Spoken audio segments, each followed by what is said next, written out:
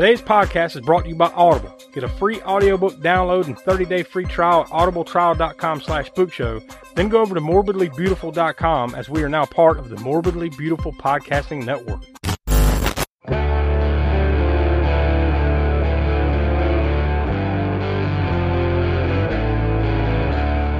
You see Santa Claus tonight? You better run, boy. You better run for your life. But Mother Superior, it's Santa Claus. Now I have another reason to hate Christmas. Now that hell is full, I wonder where you will go. The caller is in the house. The calls are coming from the house. You're my family now. But if you're bad boys and girls, your name goes in the bad boys and girls book, and I'll bring you something horrible. Yes, Virginia, there is a Santa Claus. The All-American Spook Show Podcast.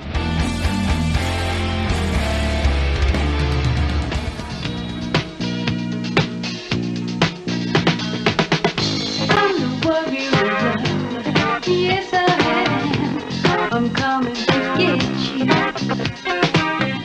Hello and welcome to the holiday season here on the All-American Spook Show. We've kind of ducked it really up to this point for whatever reason. It's kind of fell this way.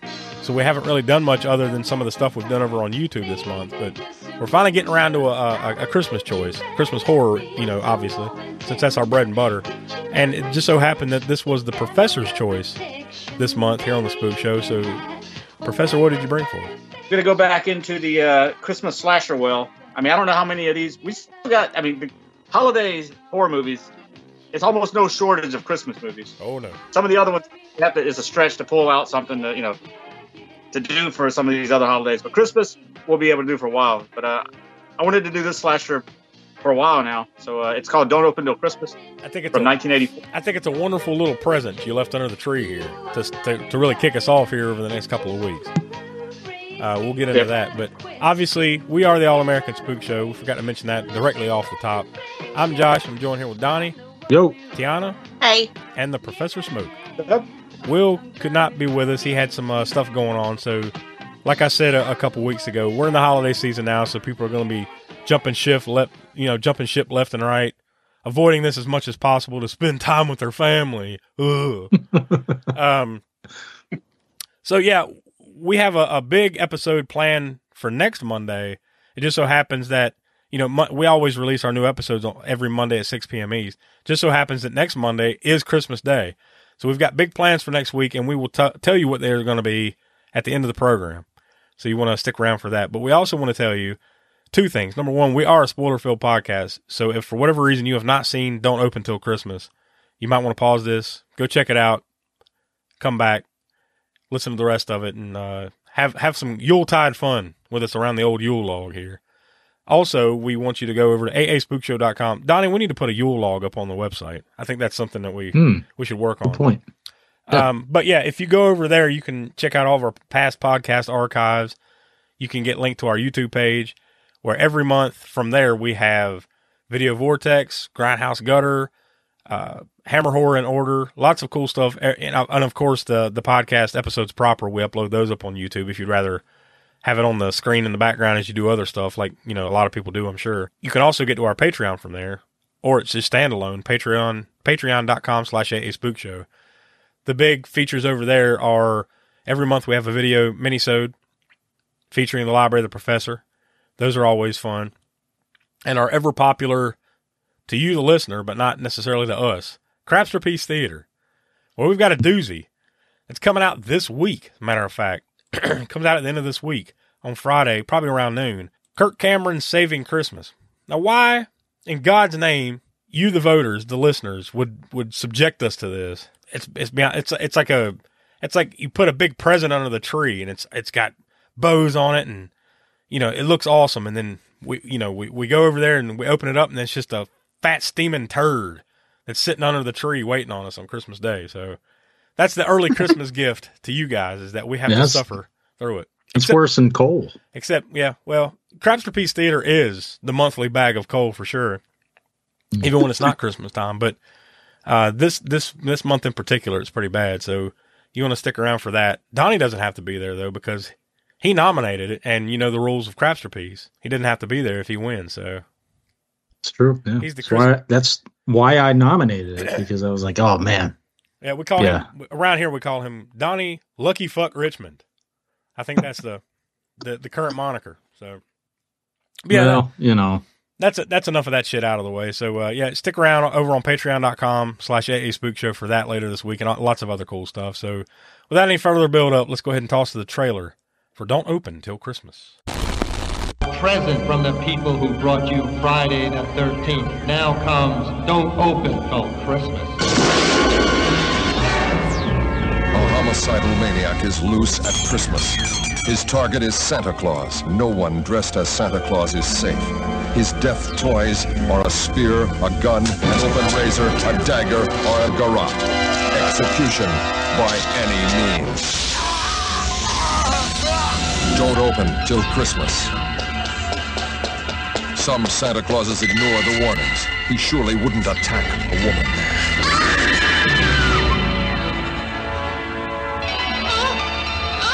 Don't Open Till Christmas with special guest star Carolyn Monroe. Yes, I am. I'm coming to get you. Terror drives one Santa Claus into a house of wax. Amidst the wax and plaster, a real body, warm flesh, wet blood. Don't open till Christmas. What possible reason could I have for going around killing Santas? Oh, none. No. Yeah. I'm coming to get you. So, Santa, did you bring me any presents? I'm not the real one.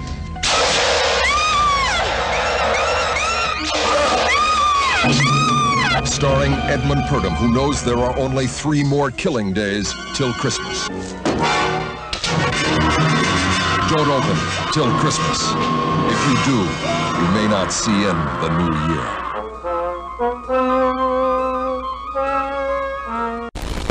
All right, there's the trailer for that. So, Donnie, I'll ask you first. Have you ever seen this before? I have not. No, this is a first time watch. Same for me. Now, I've seen the cover, the poster, whatever. I've seen that before. Mm-hmm. It's been like, yeah, I can get around to that, and then every year it's just, whatever. There's 1,000 Christmas movies, horror or non-horror related to watch, and I never get around to it. Something tells me the Smokes probably have a different view on this one. So, Tiana, what about you? Is this the first time? Yeah, this is my first time too. I kept putting it off. Professor, I'm kind of disappointed in how you've turned out. I figured you would have made her sit down and watch this, if nothing else.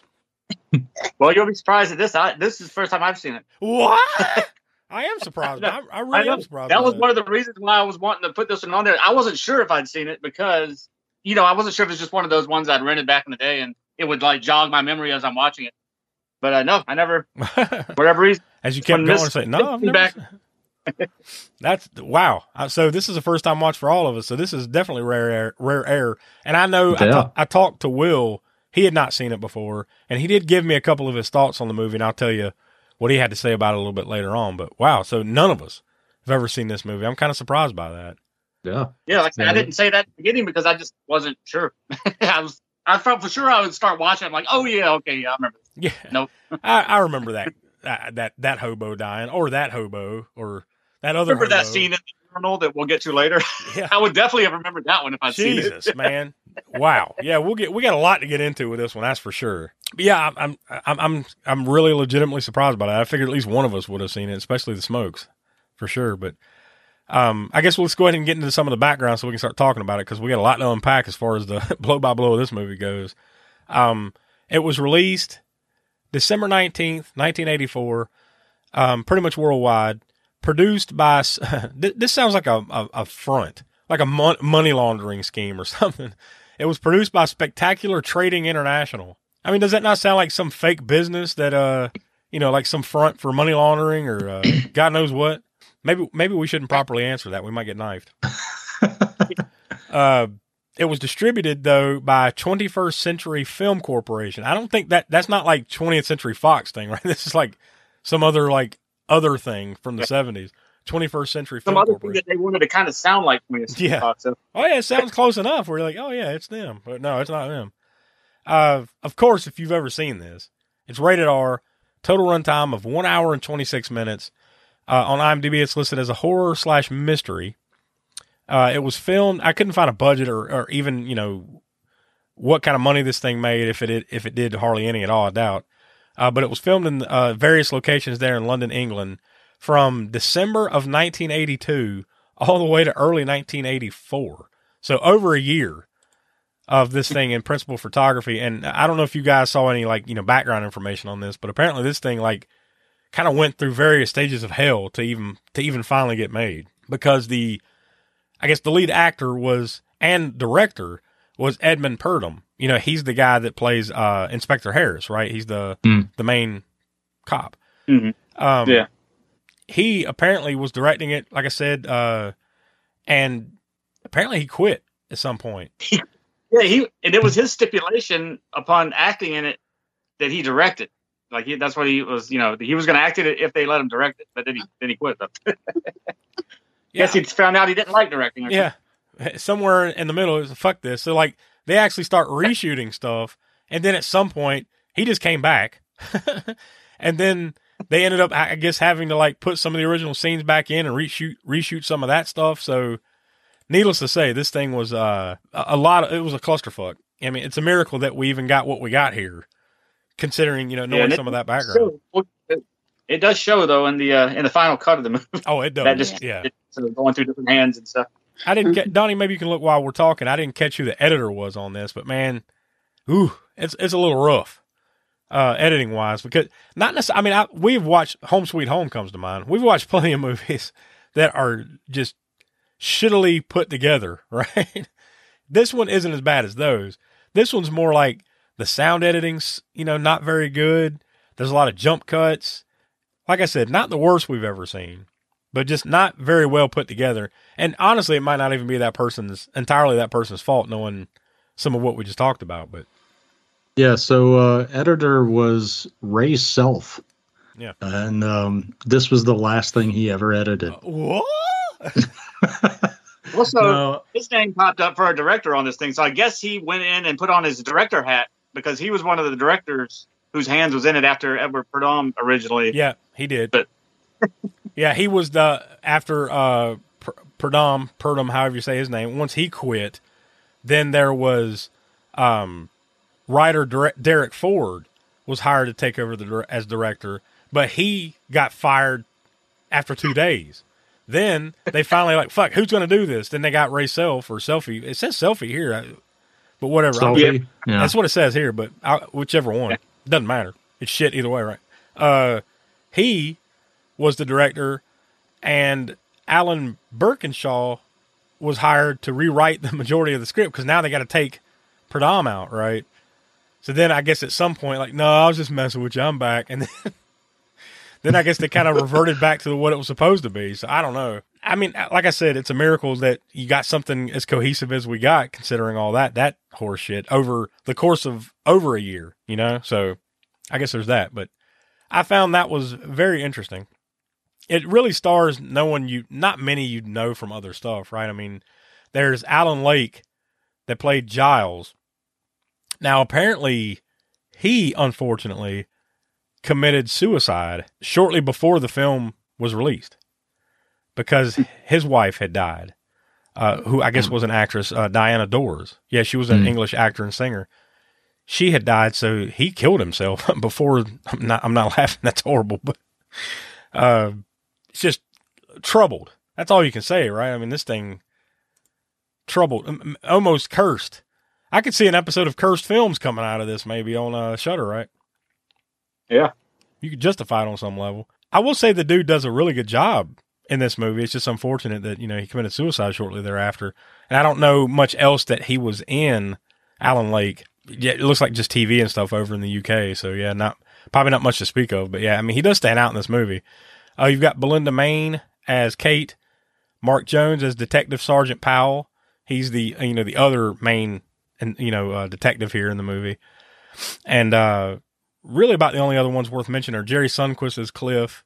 And I like the way they credited her, Kelly Baker, as the Experience Girl. This is the girl in the Peep Show. She's credited as Experience Girl. So that was pretty good. But Yeah, I mean, did you guys have anything else you wanted to point out before we dive into it? Oh, one thing is a connection this movie has, and this isn't taken away from Donnie's connections because we haven't done this other movie yet, but we should get to it at some point. It's I know it's a kind of a personal favorite of me and Tiana. I know you've seen it, Josh. I don't know if you have, Donnie, but Pieces, the slasher movie. Yes. Yeah, yeah, okay. This movie is the two directors, Dick Randall and Stephen Manassian, were the producers on that, and Edward Purdom was the star in that one as well. So it's very, very connected to that movie. Well, it's even a selling point, at least on one of the posters that I see there. Maybe it was on the cover or something of the tape. Yeah. It says from the producers of Pieces. Like, right, I mean, like, it's like the byline right underneath the title, you know? The main, the blue one with the butcher knife in the present. Yeah, yeah. So they were clearly trying to sell it on, hey, if you like Pieces, there's this. Yep. Now that we'll get into it a little bit once we get to it when it comes to the gore and things of that nature. I think, when you realize this movie is made by the same people that did Pieces, even though this has got a decent amount of gore going for it, you kind of, if you're comparing it to Pieces, you're like, well, and they could have gone whole hog in that department. It doesn't quite match up to the gore of Pieces, but yeah, so we'll get to that in a little bit. Mr. Projectionist, stop the show. Here's great news you ought to know. We've just got a shipment of taste-thrilled treats, all tip-top quality and delicious eats. There are hot dogs and popcorn and candy galore. There's soft drinks and coffee and a whole lot more. So direct your steps to our refreshment stand to enjoy the finest snacks in all the land. For you listeners of the All-American Spook Show podcast, Audible is offering a free audiobook download with a free 30-day trial to give you the opportunity to check out their service. So I hopped on over to audible.com, and I didn't find anything directly tied to this movie or, just typing in Don't Open Till Christmas. So I just typed in Christmas Horror, see what would pop up. And we've got Christmas in the Empty Cabin by E. Reyes. And that one's just right at 2 hours long. We've also got The Ghost Who Came for Christmas. That is the Haunting Danielle series, book 6. So, Donnie, there's at least 5 previous novels for you there. Nah. By Bobby Holmes and Anna J. McIntyre, and that one is almost 9.5 hours long, so that's a good listen for you, Donnie. Nope. One more for the holidays, why not? Hark! The Herald Angels Scream by Christopher Golden and other various editors and whatnot. That one's over 11.5 hours long, so, and there's lots of other results there, so, no lack of Christmas horror over on audible.com. So if you want to track any of that stuff down, get your free audiobook today, go to audibletrial.com/spookshow. Again, that's audibletrial.com/spookshow for your free audiobook. So I'm going to hop back over to imdb.com and click on plot summary to see what we've got. And Donnie, you're look, there's only like a short one and then one slightly longer one, so it's not too bad. Somebody with very little Christmas spirit is killing anyone in a Santa suit one London holiday season, and Scotland Yard has to stop him before he makes his exploits an annual tradition. Then we've got the longer one. A murderer is running loose through the streets of London, hunting down men dressed as Santa and killing them all in different and extremely violent fashions. Inspector Harris has decided to take on the unenviable task of tracking down the psychopath, but he's going to have his work cut out for him. Only the suspicious reporter Giles seems to offer the inspector any promising leads. And that was contributed by Jean-Marc Rocher over on IMDb. So, I mean, here I think you gotta start because they didn't waste a second. I don't think we should waste a second. This movie just fucking just like you hit play. Okay, we're here. There is some opening credits, right? But like not after this cold open. So it's just like bam. All right, well, and they set the mood pretty quick because there's a couple. They just decide to just have a good time in an alleyway in their car. Dude walks up and kills them. Now, the one guy, the only thing you pick up on here, right, is one of the guys, or the guy, one of the guys. It's a man and a woman. They get in the car, and the dude is dressed like Santa before he gets in there, right? I think. Yeah. And then he just kind of hovers around, and, they open up the car. Hey, get the fuck out of here. And then he stabs them both in the cheap-ass way. I almost wonder whether this thing, on some level, was 3D or something. The way some of it, did you either of y'all notice that? Like, the way it was kind of like, the knife comes towards the screen or whatever they're doing. It just felt like it was, supposed to be or something, or maybe. I mean, I didn't see anything about it necessarily, and trivia about it being shot that way. But yeah, I see what you mean. I see what you mean, though. It almost felt that way, and I didn't see anything about it, and I seriously doubt it was. Maybe they're just trying to go with some interesting angles or something, but it almost felt like that cheap ass early to mid 80s, 3D where it's like, hey, here's this bottle of water, and then they just shove it in your face, in the camera. Thank you. Yeah. I always remember that from Friday the 13th Part 3. Oh, yeah. Where it was like Yeah. that. Here, kind of some Or parts like kind of felt like that. the eyeball mashing scene when he squeezes the guy's head and the eyeballs pop out, but they're on little rods that go to the camera like whoop. Yeah. Woo. But yeah, I'm sure it looked all right in 3D, but when you try and do it in 2D versions of it, it's not so great. I will say, like, some of the death scenes are pretty inventive in this, especially for 84, right? Yeah. Yeah. And you get a lot of them. I mean, like, I think I do have the official body count. I'll have to, or, the kill count that Will always does. He sent it to me, so I'll have that later in the show. But, like, man, you don't really get much of a break here. Like, it's not boring, that's for sure. I mean, there might be points where it's kind of like, all right, let's move it along. But, like, the kills keep stacking up, pretty consistently throughout this thing. Yeah. I mean, right. Yeah, the 2 is, well, not funny, but whatever, just the way that it fell. I think Silent Night, Deadly Night came out in 84, right? Pretty sure. That sounds about right. I mean, I don't have it in front of me. But, yeah, I mean, like... Yeah. 2 of these, super gory or hyper violent, whatever, controversial, at least in the case of Silent Night, Deadly Night. I don't know if this one was controversial in Britain or not, but the same year. Well, it pretty much came out at the same exact time here, so you would think. I mean, now I know that was like the Video Nasty era over there, right? So maybe I didn't see if that was swept up in this. It was cut, like the scene that I was alluding to earlier in the urinal scene, as we'll get to that one. That scene was trimmed. Well, I could definitely see that. The Santa shooting through the mouth. Yeah. Oh, I was thinking. I don't know how you guys watched this, but I watched it on Shudder, and then I noticed at the very end it said Vinegar Syndrome. So I assume this was some, not recut, but restored, because it didn't look bad. You know what I mean? Like visually, it looked pretty good. The copy looked good. So, and like I said, yeah, those were restored, so it definitely was that remastered, uncut version. Yeah, yeah, we watched it the same way. Talk about the bathroom scene. Toby was like, "Yeah, it's a little trim. Oh, it's a nice little little trim, huh?" They circumcised a little bit out of that. That's the thing too. There's two. If you think about it. Unless I'm misremembering the way that played out, there was 2 pissing Santa scenes here, right? Yeah, right. There was a guy like pissing in an alleyway, and then he gets it when then the other guy comes like, "Hey, what the fuck?" And then he gets it, and then there's the urinal Santa. I was thinking, they probably weren't thinking through it this much, but I'm thinking like maybe they put the first one in there because they're like, oh, here's a Santa peeing or whatever. Then they put the second one in there because they want to throw you off. They put the first one in there so you don't think something's weird. Why are they showing pee? Most movies don't go to that length when somebody's walking in the bathroom. So maybe they put the first one in there to throw you off. Yeah. I seriously doubt they were putting that much thought into this thing. I mean, you get the first 2 kills right off the bat, so you're like, all right, well, we got the old what do they call that, first person killer going on here. You don't know who it is. Then you get the credits, and then there's a party, and this dude is like the I'm blanking on her name. Was it Kate, the main quote unquote final girl, right? You think Kate, her dad, he's dressed like Santa, and they're at this big party. This motherfucker walks in and hooks a spear through his fucking head. So he's not into the art of subtlety. I mean, in a crowded room, it's like a big Christmas party, and this guy's like, "Hey, I'm Santa Claus. Ho, ho, ho, Merry Christmas."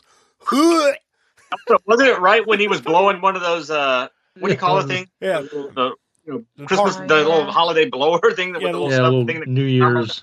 The little party favor of this. Everybody knows. You don't have to see it. You know exactly what I'm talking about. Yeah, he's got that, and then fucking spear right through his head. So you're maybe 5 to 8 minutes into the movie, and you've already seen 3 murders. So they come pretty quick here. Then another guy. Once again, the hobo Santa. This is where I think where the hobo Santa stuff starts, or at least like drunk Santas, or there's some theme about like all these dudes in this city dressed like Santa are fucking drunks or hobos or something, right? There's a dude in an alleyway or something. He's like on a heater. and then he pushes him on the heater and burns him up, and then the guy dies, I guess, from the initial burning, and then he just fucking puts him back on it and burns him slam the fuck up. Like he just catches on fire like he's doused in, gasoline. Yeah. It was it's roasting on the open fire pun or something. Yeah. I think there's a lot of rough ones here, but one of the more rough ones was when he sticks the pistol in the dude's mouth and yeah, that one. Yeah, that was the scene originally. I'd say this movie is going to make it fairly hard for me to pick a highlight kill at the end here, because there are some pretty good ones here. What's with the dude playing the flute on the corner? Like, don't they make a big deal out of like this guy is kind of like a piece of shit and he's dating this girl because she's got money or her dad had money, and now that her dad's dead, there's money involved or something, right? But meanwhile, she's just hanging around with him on the corner playing flute for pennies. So I don't know what. It's like they have this story, and they're like, "What?" I'm sure this is probably just part of the, fucked up situation this movie was in. But it's like they have these little threads of story, and then they just abandon them at some point. Even a little bit later, they start abandoning the whole like he's just killing people dressed like Santa, right? Because then then it's just like, he only kills Santas until he doesn't, right? Like he just starts killing. Yeah. He just starts killing anybody. I guess maybe he became unhinged, but. They just dropped that whole premise pretty much by the end. And I don't know why. I didn't read anything, but it was my guess as to why. It was probably like, we need some more kills in this movie. Maybe he's going to kill some other people other than just Santa. Well, they just had so many directors, people dip out and, typically you have someone see the story through, even if there's script rewrites or whatever. And it doesn't help that it sounds like they literally had to blow it up and start over. And then when the dude comes back, that other shit. So at that point, what was his name? Jimmy Self or whatever the hell his name was. That dude, man, I don't envy his job. Having to put that shit. Yeah, he's like, what the fuck is that? God damn. That's the last thing he ever did. Yeah. You know what? He probably didn't get run out of the business. He probably just fucking quit the business after that. Like, fuck this. Well, I don't want to say it's the last thing he ever did. It's the last thing he ever edited. Okay. So he found another job. Yeah. Maybe he stayed in the biz, but he found another job because fuck that. After having to deal with old Purdum's ass. Edmund. Yeah, I don't know for sure. Edmund Purdum. Yeah, we'll go with Purdum. What do you think's the deal with him not killing the model, the nude woman? After the scene where he comes out of this nude photography session, and they're in the alleyway, and then like the cops walk up, and he's like, "Oh shit, let's run! I don't want them to think we're gay." And then they run. Then he's just like, at some point, he's like, "Fuck her," and then she's on her own, and the dude comes up, the killer. He comes up with a straight blade, like a straight razor, and he just kind of like opens. This is gratuitous as fuck, by the way. It just opens her the cloak up and razor, and then just walks away. That was weird.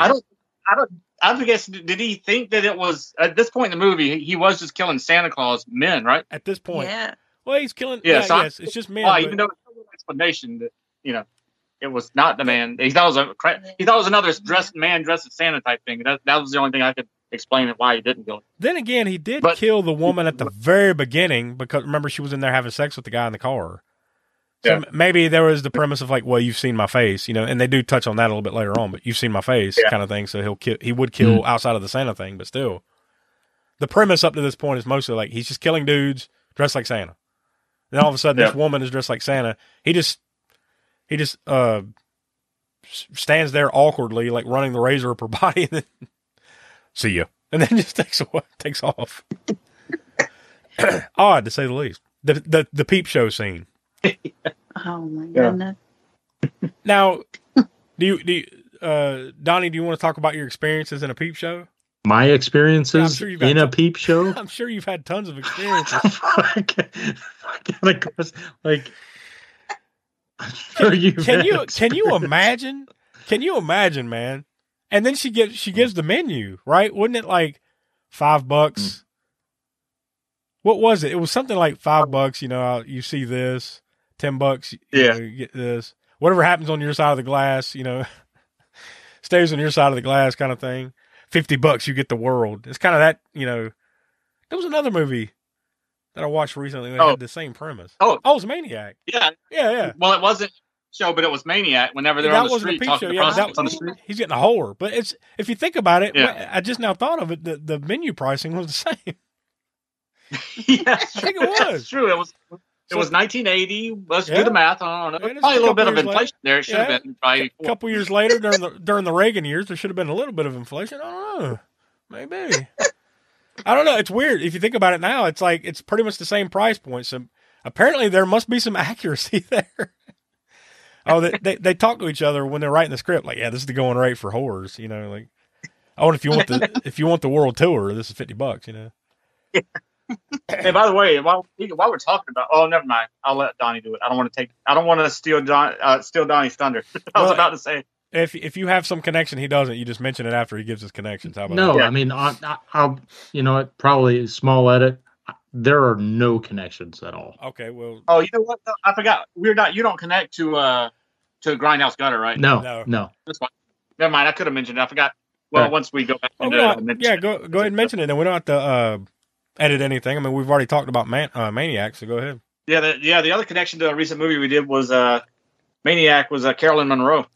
Oh, yeah. She's in this movie. Yeah. At the time. By the way, I'm going to throw the word gratuitous out there again, too. This is gratuitous Caroline Monroe. Yeah. It feels like there's more of a story there, right? Like she just happened to be there, and somebody knew her, like, hey, do you want to be in this for a minute? Okay, fuck it. I mean, because she doesn't do anything other than sing. That seems to be how the whole movie was done, right? From the oh, you want to direct? Well, you could direct. No, what? 2 days later, he's fired. I don't know. He didn't work out 2 days later. Okay, how about you? You guy editing the movie. Can you come over here and also direct? Ah, shit, my big break. Purdum's back. Shit. And he brought Carolyn Monroe with him. Yeah, that was weird. I mean, it's really surprising that this movie came out coherent at all. I mean, yeah, there's some parts where it's maybe, it's not so coherent because of all that, but it is really just surprising how it didn't come out a complete disaster. Yeah, I mean, you do get a story out of this, somewhat cohesive, although it does jump around a little bit. It's not the best put together thing, but by and large, you get a presentable movie. So yeah, it's a Christmas miracle. That's what I call it. It's a Christmas miracle. I don't know what kind, but it's a miracle nonetheless. What kind of, all right, after the Peep Show thing, when the dude, he's a perv and the serial killer just walks up because he's dressed like Santa and just fucking slashes his throat and blood all over the glass. Right after that, there was another hobo Santa that's running around, and he runs into this, I don't know what the fuck he ran into. It was a house of horrors out of nowhere. What the fuck was that place? Oh, yeah. Oh, the London Dungeon? London Dungeon scene, yeah. And that, as soon as I saw it, I need more context. What popped in my head immediately was the Misfits song, London Dungeon. I need more context, though. Is there something I don't know about? Like, what is that? Is that like a house of horrors that's always there or used to be there or something? What is that? Well, I know the London Dungeon thing was, if we're talking about the Misfits, it's because they got thrown in prison in London. And they wrote the song London Dungeon about being in prison. So it has nothing to do with that. So I don't know if that place is a permanent thing or just something for the movie. Or the fact that it's barely in there and that or the disjointedness that we talked about of the movie and the script and all that stuff. Maybe there was more written. It seemed like to me, and once again, maybe we do have some people that listen in the UK. Maybe you guys can help us out and explain it a little bit. It seems to me like this was not part of the movie in the sense like they didn't make that place. Like that seemed like a place that was there and then they just went in there and shot a scene in it. I think it was a wax museum. Yeah, that's what it felt like. But it was just like, what the fuck? What's going on here? And it's like a long thing too. Like it's like all of a sudden it becomes an infomercial for this fucking place. It's like Adam and Eve, and there's some weird projection devil on the face of one of them or something where it looks like he's talking, and then it leads up to one of the earlier bodies that he had killed being hung upside down, and it was the woman that he randomly ran into when he walked in. Now that was weird too, right? Dude runs into this place quick. Yeah, but also but like she kind of like it's almost like she opens up her arms like, "Hey, I've been waiting on you," and then he just fucking knocks her over, right? Like and then the serial killer walks in and kills her, right? But it was just a weird setup to get there. It was just like maybe there was some more story with her that they cut out beforehand that would make this make sense. But by the way, too, while we're still on this kind of a little bit, I did look up the London Dungeon, and it is an actual place, tourist attraction, and this is according to Wikipedia. Tourist attraction haunted attraction along London's South Bank, England, which recreates various gory and macabre historical events in a gallows humor style. It uses a mixture of live actors, special effects, and rides. So this sounds like something that if the Spook Show gang is ever able to make it over to merry old London, then we got to go to this place. Yeah, still there. And opened up. And by the way, we'll only go there not because of what it is, but because they filmed parts of Don't Open Till Christmas in there. That's the only reason we want to go there. Yeah. They're like, the curator's like, you want to see the shit? No, I'm like, where did they shoot the scenes from Don't Open? And then even they'll be like, what movie? What the fuck are you talking about? They're like, I'm sure they probably don't advertise the London Dungeon where Don't Open Till Christmas. Yeah, that's one of the selling points in the Chamber of Commerce. The first pissing hobo or Santa that gets it here, he gets it with a fucking he's got knife boots. All of a sudden, what? He turns into like fucking James Bond. He's got a switchblade that pops out of his boot and he just crotches him. And then, when the guy goes down, he just fucking punches him with like some spike gloves right in the throat. Knife is a surprisingly popular thing from the 80s. In a lot of movies it popped up, right? Oh, I totally thought when I was younger that like I would run into somebody at some point that had a switchblade boot. We've talked about before with quicksand, right? I thought at some point in my life I would encounter quicksand and also a dude with a switchblade boot. Thanks, 80s, for fucking me up. He kills that dude, and then another Santa, like, hey, what the fuck? He just smashes that dude with a bottle and stabs him in the face, like in the eye, and the eye is just the eyes. Yeah, the eyes. And also, though, it's pretty funny how that bottle. I don't know if you noticed the bottle when he smashed it over his head. He just smashed it all the way. Basically, there's nothing left of the bottle, and then the next scene, it reconstituted itself into a shard so he could stab in the eye. So it looks like a Jello mold eye. It looks like it's popping out. It reminds me of the Jello mold from National Lampoon's Christmas Vacation. Aunt Edna or whatever her name was. Boy, they were really proud of how many shots they could get of New Scotland Yard, huh? Because God damn, you see that sign a lot in this movie. Hey, we had cooperation from Scotland Yard. By the way, did you know that we had cooperation from Scotland Yard? Real quick and shot there before they came out and shoot us away. They literally probably got 2 angles during the day and 2 angles at night, and then ran away, and then just used the fuck out of it when old Self was putting this movie together. Because it's the establishing shot at least a dozen times. The killer kidnaps the Peep Show girl for whatever reason. Like, it's another one where he doesn't kill her. So clearly he's got some kind of hang up with women, right? That's part of what's going on here, although it's not necessarily fleshed out or explained. But he doesn't kill her until, he tries to later. The Carolyn Monroe scene where she's singing on the stage and then he axes that dude in the face and then puts him on that stage riser and then just raises him up. So I think that's literally, like, other than Carolyn Monroe singing, it's the only real quote unquote acting line she has is just screaming in reaction to this guy, right? I saw in here where they just shot her scenes in one day and that was it. I don't know. I have to think this had to have been a favor. Like, she knew one of these dudes, producers, somebody, and they're like, "Oh, you're singing now? Okay, well we can put that in the movie if you don't mind." Yeah, okay. And then one day, that's just shoehorned in to me. But then you get one of the better kills of the movie, the urinal Santa, where he's taking a piss and then dude, motherfucker just appears out of nowhere and slices his dick off with a razor blade. Yeah, they show the urinal, they show the piss, and then they cut away, and then there's the blood. I love the janitor comes in afterwards, like, mop, mop, mop. Oh, man, somebody pissed all over the floor. His weenus would be laying on the urinal or something. They didn't go that far.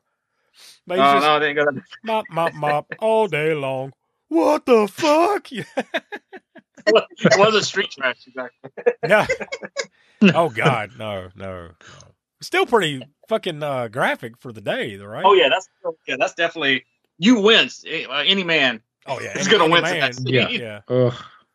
Any man for sure. Jesus. Now, correct me if I'm wrong. God damn it, now I'm blanking on the name of the movie. Hold on. Famous dick cutting movie, go. Oh, I Spit on Your Grave is another one. I Spit on Your Grave. Now, that had come out before this, right? Yeah, that was 82. Wolf Cop? Don't hold me to it. No, it might have been 79. No, I forget. Wolf Cop that was many years later. I'm trying to get what was the first on-screen dick-capitation. Here we go again, goddammit. We got another dick-capitation. We just pointed this out like not long ago. Yeah, I can't remember I don't even remember what it was we were talking about then. It was recent, like within the last month. It was recent. I have to go back and look, but yeah, we got yet another one, and we're gonna have to look that up though. We're gonna have to find out because I don't know for sure if this is the first. Well, I Spit on Your Grave. First, I don't know for sure if I Spit on Your Grave is the first or not. Actually, there was one in. I Spit on Your Grave came out in 78. Although you could, I guess here's the 78? Argument. And that came out in 78. But here's the argument, Smoke. Since I know you've seen it, which one's more graphic? Well, I think the one that hits you harder is the one from I Spit on Your Grave. Because that's brutal. In the tub, you don't know exactly what's going. You know something's going to happen, like right here, and then you kind of put it together.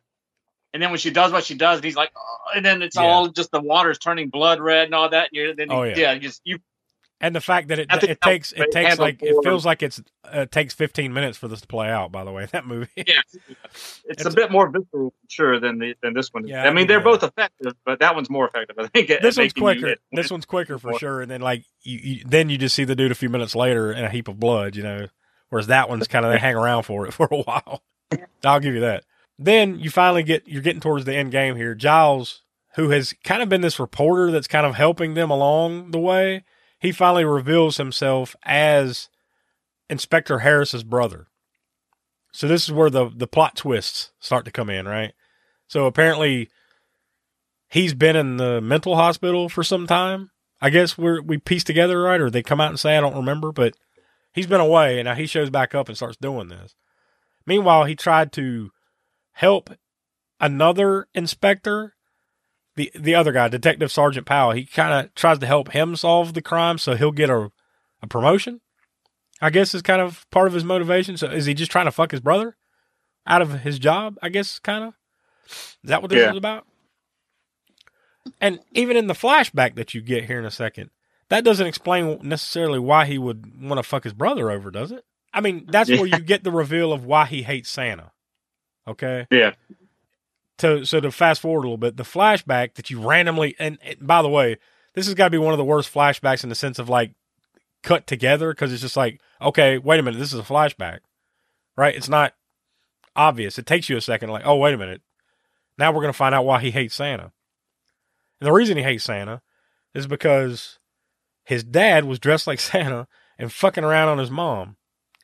And he walks in on it. And then the mom walks in like, oh, shit. And then one of the funniest stair falls I've ever seen in my life. She just kind of falls back like, oh, shit. Yeah. And then falls to her death. So, okay, that's his she didn't fall. She just faded away. It's like Stephen Hawking backing up. Except down steps. So that's why he hates Santa. Okay. All right. It's stupid, but I'll go with it. But it still doesn't explain why he hates his brother, because clearly he's got a hate boner for his brother, right? Yeah, I think a lot of these things can be explained by the like we mentioned before with all the script changes, the director changes. Yeah. And I guess at the end they're just they're playing mop up duty. Like, fuck, we got to make this make sense somehow. Flashback.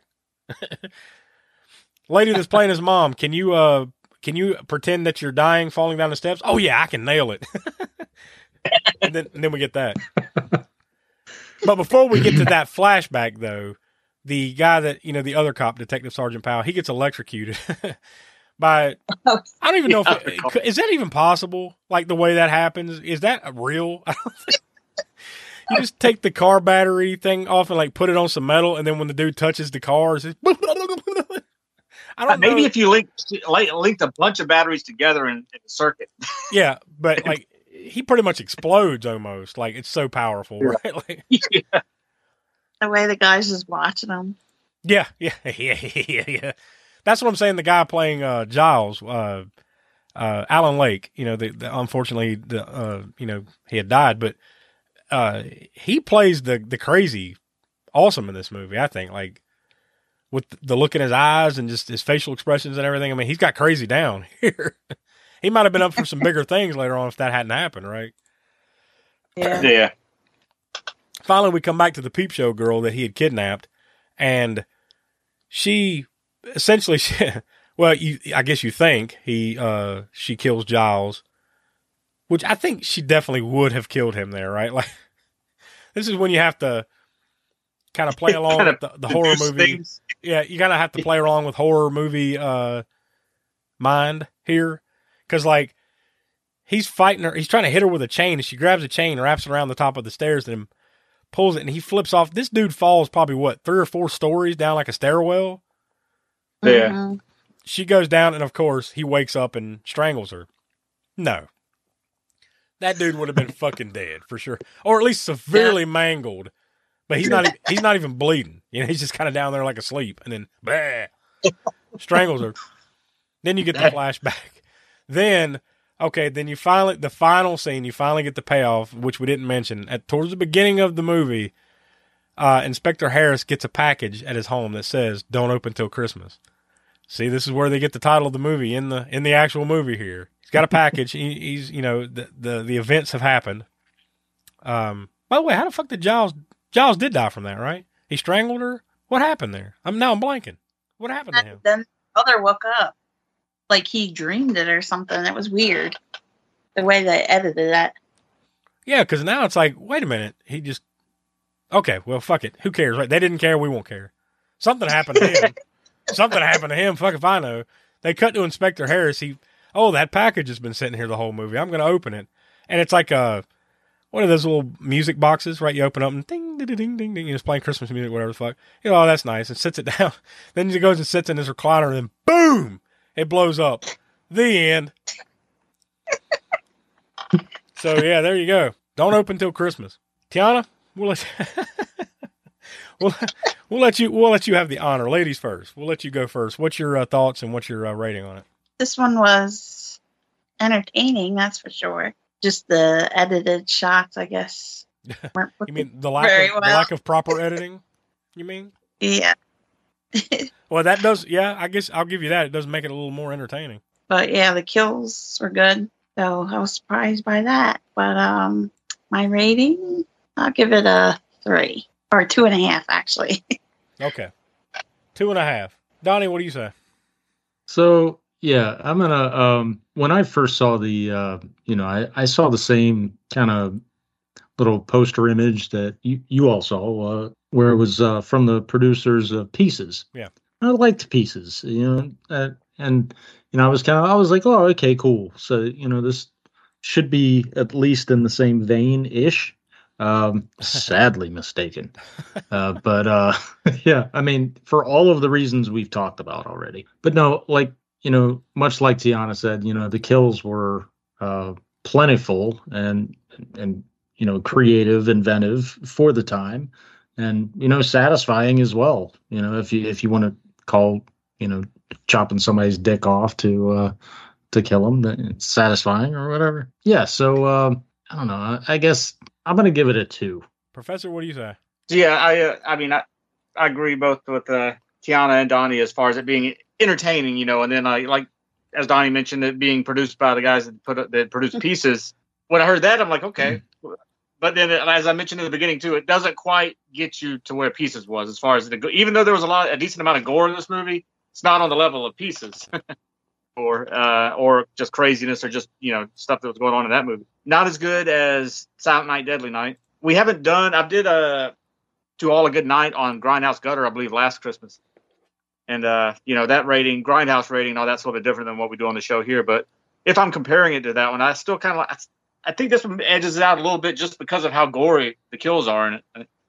So I think I'll go with 2 3/4. And I think that's about where I'm at. I wanted to go a 3, but like I don't know if I can bring myself to do that. So I'm going to say 2 3/4 as well, because like I think as kind of all over the place it is at some points, it's still entertaining. Like it never gets boring to me. You get tons of kills, you get some pretty good gore, especially for the time, with the urinal thing and all that. So I think there's enough entertainment here. Now, is it something you would put in your Christmas horror rotation? Yeah, probably not. You know, it's for year basis. You know, I go all the way back to one of the first Christmas horrors that we did, Smoke, and I think of Christmas Evil for some reason with this, and that one I gave 2.5, and I think this one's better than that. So I'm, you know, just based on that, you know, and because it does remind me of that for some reason, you know. It's not just that style. Yeah, that low budget style that one had. It's not as gritty as that, but still, yeah, it's very similar. And you know, if you think about it, it is kind of.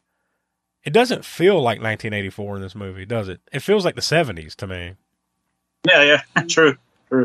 Maybe that's just the UK thing, you know. I don't know what the specific reasonings for that would be, but it kind of feels older than 1984. I mean, it's a little bit older, right? Because it started in 82.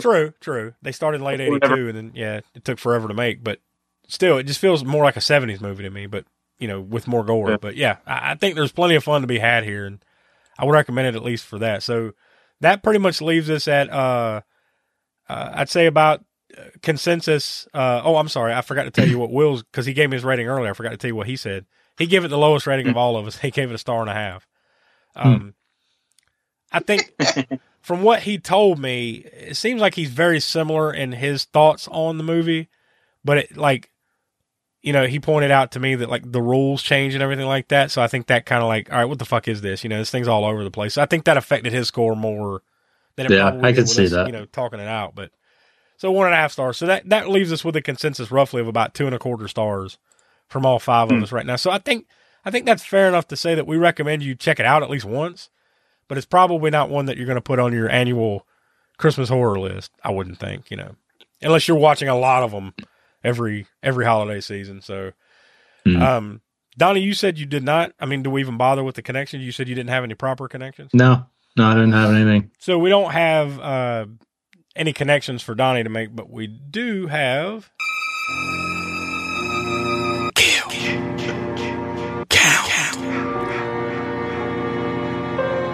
And even though Will's not here to deliver the official number himself, he gave me the official count of 18. And I'm not going to go through the entire list of all the kills, because I'm sure we'll talk about it a little bit with the gore score here in a second. But we've talked a good bit about it throughout the episode. There were a lot of kills here. So 18 sounds about right. There is quite a bit of blood in this movie. So that naturally, I think, leads us to... Let's talk about the kill reel. Highlight kill. We talked about it enough, I think. The one that stands out to me that I will think of when I think of this movie is the urinal. The urinal Santa getting his dick cut off with a straight blade razor. And decapitation. Another decapitation. But it comes so much out of nowhere, too. It's like, all right, well, we're just watching this dude go to the bathroom. Oh, shit! You know, he just kind of reaches in with his hand like, yeah. And then just, whoo. Yeah. Out of nowhere. So yeah, it's probably the one that I'm going to think of the most.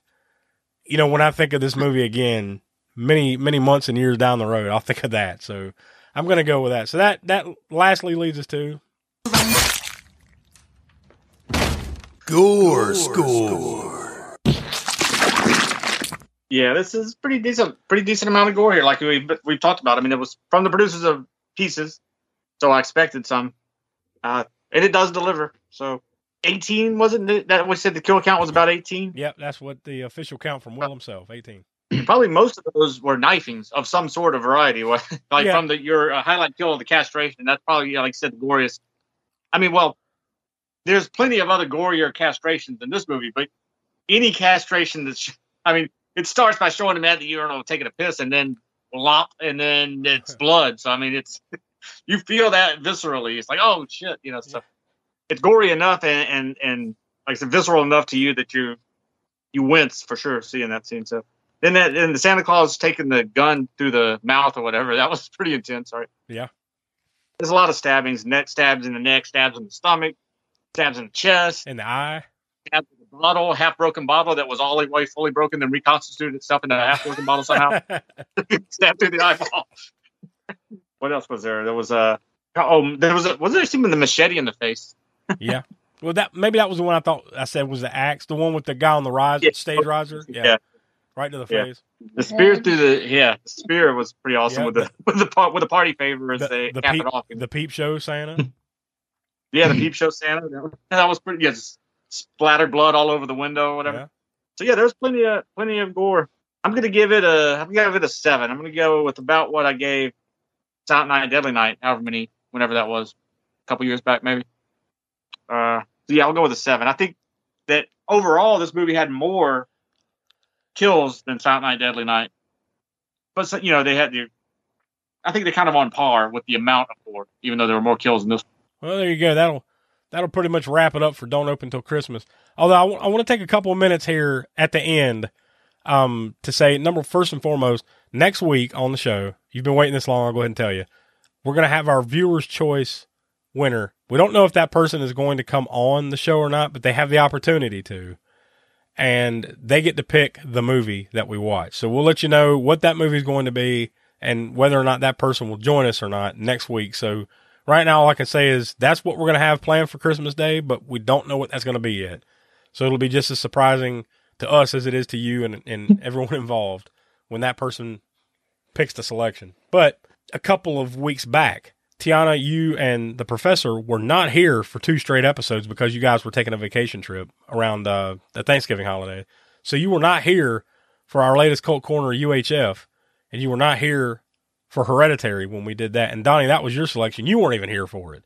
It was just Will and I, but we got your thoughts. You recorded some stuff and sent it to us, so we got your thoughts. But are either of you guys prepared to say a word and give your ratings for UHF and Hereditary? Hereditary, I guess UHF. I've seen it. Yeah, plenty of times. So, and now Tiana, this will be your first foray in the cult corner. We do have a slightly different scale there. Like we kind of compare them to quote unquote legitimate theater in a way, but also if it is what it is. So it kind of has a different scale because we probably rate those a little higher, because it's movies we love because they're cult favorites. But also, we could go lower because, you're comparing it to Goodfellas and stuff like that. So, with that in mind, what do you think about it? UHF is one of those really fun flicks that you can throw on whenever. I give it a 3. Smoke, have you watched it recently enough to say a word on it, or what do you think? Well, no, I mean, I've watched it. I'll put it this way. I haven't watched it recently, but I have watched it many times enough to... to get my rating and comment on it. But yeah, it's sort of I wouldn't say it's not like a personal absolute favorite, but it is one that I love and will watch anytime that it happens to be on anywhere or, I haven't watched it fairly recently, but I want to, even though we weren't on the show, I'd still probably go back and watch this soon because it's, I was glad that it came up and that it won. Unfortunately, not glad that I had to miss the show though. Yeah. So, but yeah, it's Weird Al Yankovic. And I mean, he's in top form in this movie at the time. So kind of peak of his, music career and all that stuff too. I think the writing was great on it. The comedy, the jokes and everything work. It's got, what's his name? Kramer? Yeah. Michael Richards. Michael Richards in it. And the fire hose, So. He gets the fire hose. That whole, just the whole concept, working at a TV station, as you do still, and as I used to. Yeah. You get that in there. I mean, of course, I wasn't working at the TV station when this came out, but I can look back and hindsight on it. I would love to work at a TV station that was like that. Yeah, that would be fun as shit. That'd be a forever job right there. Yeah, but yeah, that whole concept of the UHF station, all these different segments and everything that they're able to put together, almost like it plays like a sketch comedy, but also like a fully fledged movie at the same time. Yeah, I thought that's pretty cool. I'll give it a 3.5. Enjoy that one. That's not too far off from what the rest of us said. Donnie, you gave it 3.25. Will gave it a perfect 5. And, did he? Yeah, and I gave it 4 because but I think especially for Will and I both, we were on the episode and it's got that sentimental part too. It was one that we both watched a lot of growing up, so there's a little bit of that at play too. But it's definitely not a perfect movie. It's corny as hell, but like you said, Smoke, it's peak Weird Al. You know, Oh, yeah. they're in 1989. So those things you have to like Weird Al to like this movie at all. Yeah. Because if you know, somebody doesn't like him, it's not like people that don't like Nick Cage or the people that don't like whatever, insert whatever actor here. You know, they're not gonna. If you don't like Weird Al and you don't like that weird kind of late 80s, early 90s alt comedy type stuff, don't watch UHF. But if you dig it on any level, then yeah, you'll love it. And you've probably watched it 100 times like we have. What about Hereditary? Did y'all want to say a word on that one? Or Tiana, you want to have a word or 10? Yeah, this is probably the most disappointing thing for her to have missed. Yeah, I'm heartbroken. I missed that episode because this is actually has become my favorite horror. Wow. Oh wow. I wouldn't go that far. The theater. I wouldn't go that far myself, but I could see where it would be someone's, top flight. Yeah, it really got under my skin, let's say. Same. Ditto. It did me too. It was like 2 or 3 days afterwards. I'm like, what did I watch? And it blew me away, especially like, who's this director? This was his first time. Yeah. Ari Aster. Debut, and fantastic acting. Yeah, Toni Collette should have got at least a Oscar nomination that year for that. Yes. She's awesome I hate that they ignored it completely. Well, it's horror, so, such is life. Yeah. But, man, she should have at least been nominated for something. Yeah. Oh, that one is, that was just somebody's choice, right? That was actually Donnie's choice. And he wasn't there for it. Donnie, you actually picked both those movies. You nominated UHF and you weren't there, and you picked Hereditary and you weren't there. Yeah. Good job. I mean, good job on the picks, just not a good job for showing up. I'm sure. But, yeah, I'm sure, Donnie, if you hadn't picked it, she probably would have, right? So. Oh, at some point. Yeah. Does this go up to 5? Yeah, that's the top of the top 5. Yeah. Yeah, 5. Definitely a 5 for me. I thought you were going to say 6. Go up to 5, then 6. Turn it up to 11 and break off the knob. Yeah, I'm not going to argue it. Smoke, what do you say? Great. I guess you call it that. What's the kids calling these days? Elevated horror. Yeah, I just call them smart. But yeah, it falls into that category, and it came along at a time when I think at the same time it's kind of like, well, not at the same time, but The Witch kind of opened the door for this type of thing. I think as far as theatrical, bigger. I want a bigger budget, but on a wider screen, on a wider scale. It was in the last decade or so of where you actually have some like well put together, well written, well directed, well acted horror, as opposed to just like, here's the latest Scream or Saw movie. Yeah, because we're kind of back in that glut a little bit now. But yeah, there was that time from like 2016, 17, 18, 19, 20, and until COVID. Yeah. So that time in there, that probably 2015 to 2020. Where you had a lot of these movies coming out, and it was a good time. It was kind of a renaissance for horror, I guess, and for that kind of related, artsy type horror.